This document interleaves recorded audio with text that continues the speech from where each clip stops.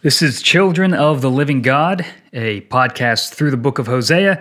Our goal is to just deliver little bite-sized pieces of the Old Testament so that you, while you're on a run, on a drive, doing laundry, whatever you're doing, can get some more Bible into your day, and especially some Bible from some of the lesser-known books like the book of Hosea.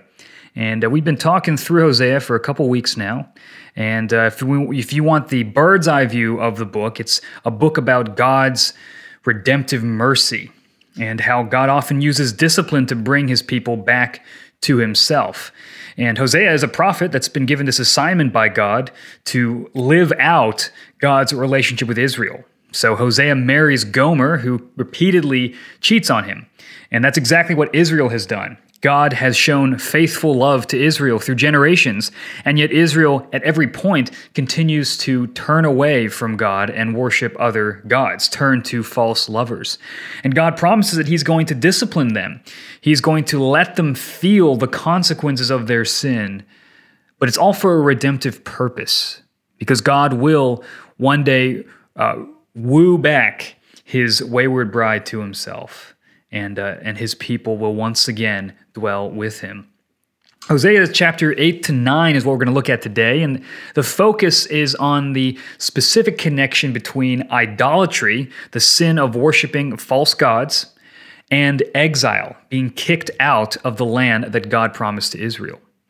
Now, we're going to see how God's salvation is more than just this external type of deliverance from threat that we often see in the Old Testament. But the ultimate salvation God is giving is a salvation of our actual character, a transformation of our hearts that leads to proper worship.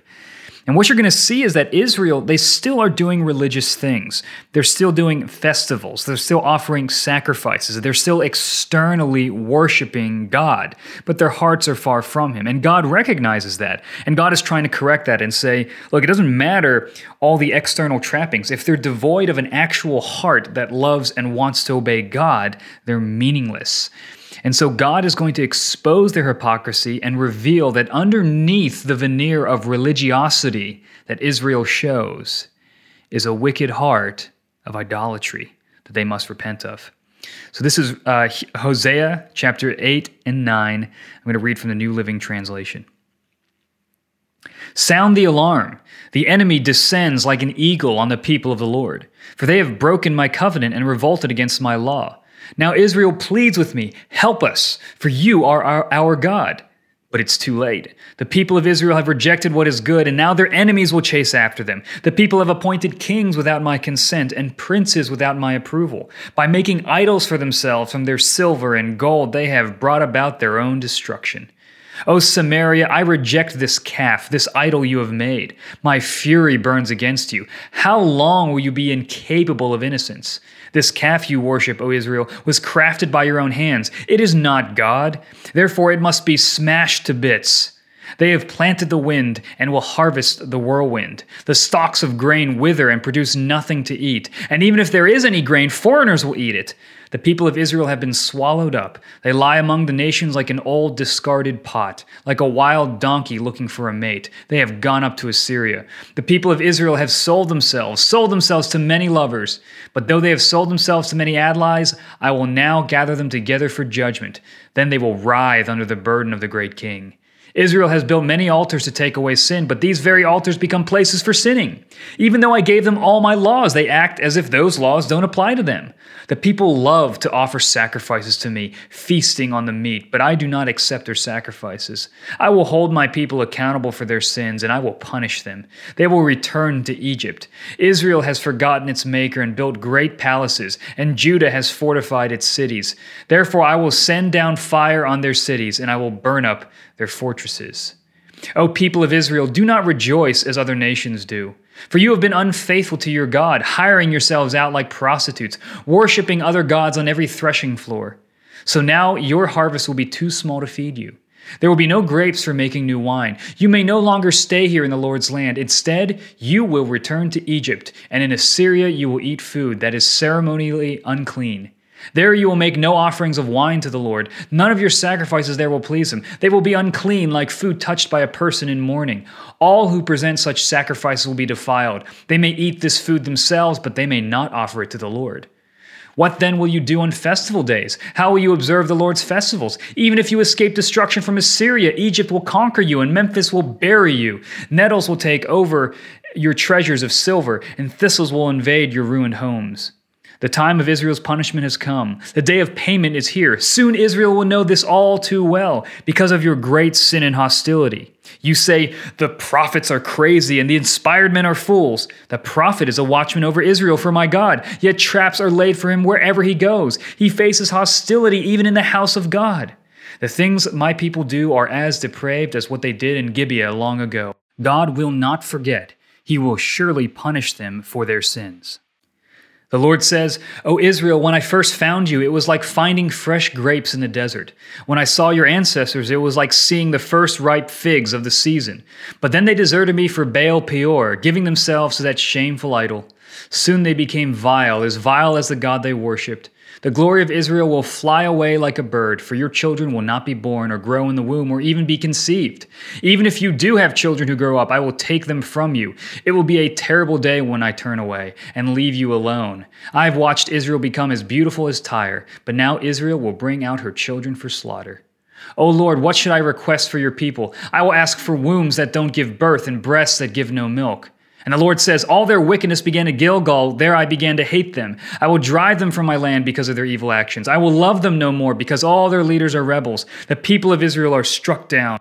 And if they give birth, I will slaughter their beloved children. My God will reject the people of Israel because they will not listen or obey.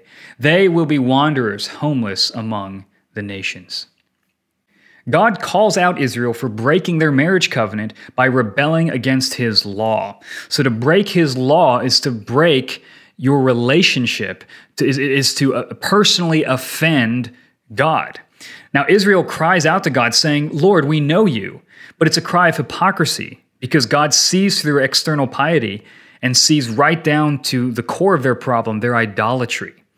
They're making dramatic apologies so that they can continue in their sin. It's not actual repentance. And in this respect, Israel is just like their forefathers.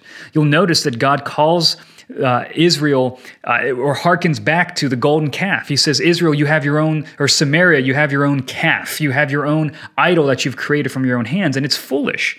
I mean, idolatry is foolish. These people are worshiping something that they made in their tool shed.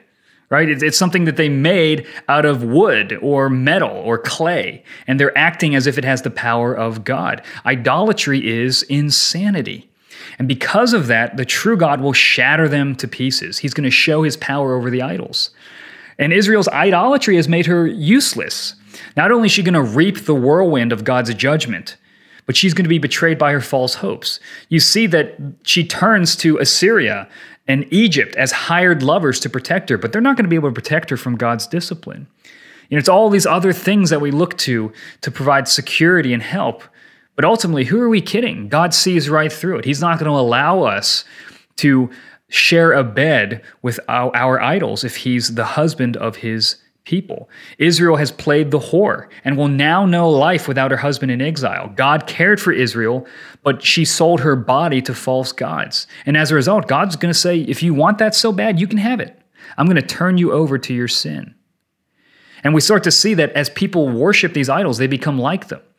God says that you have become just as vile as the false gods that you have worshipped. And this is true.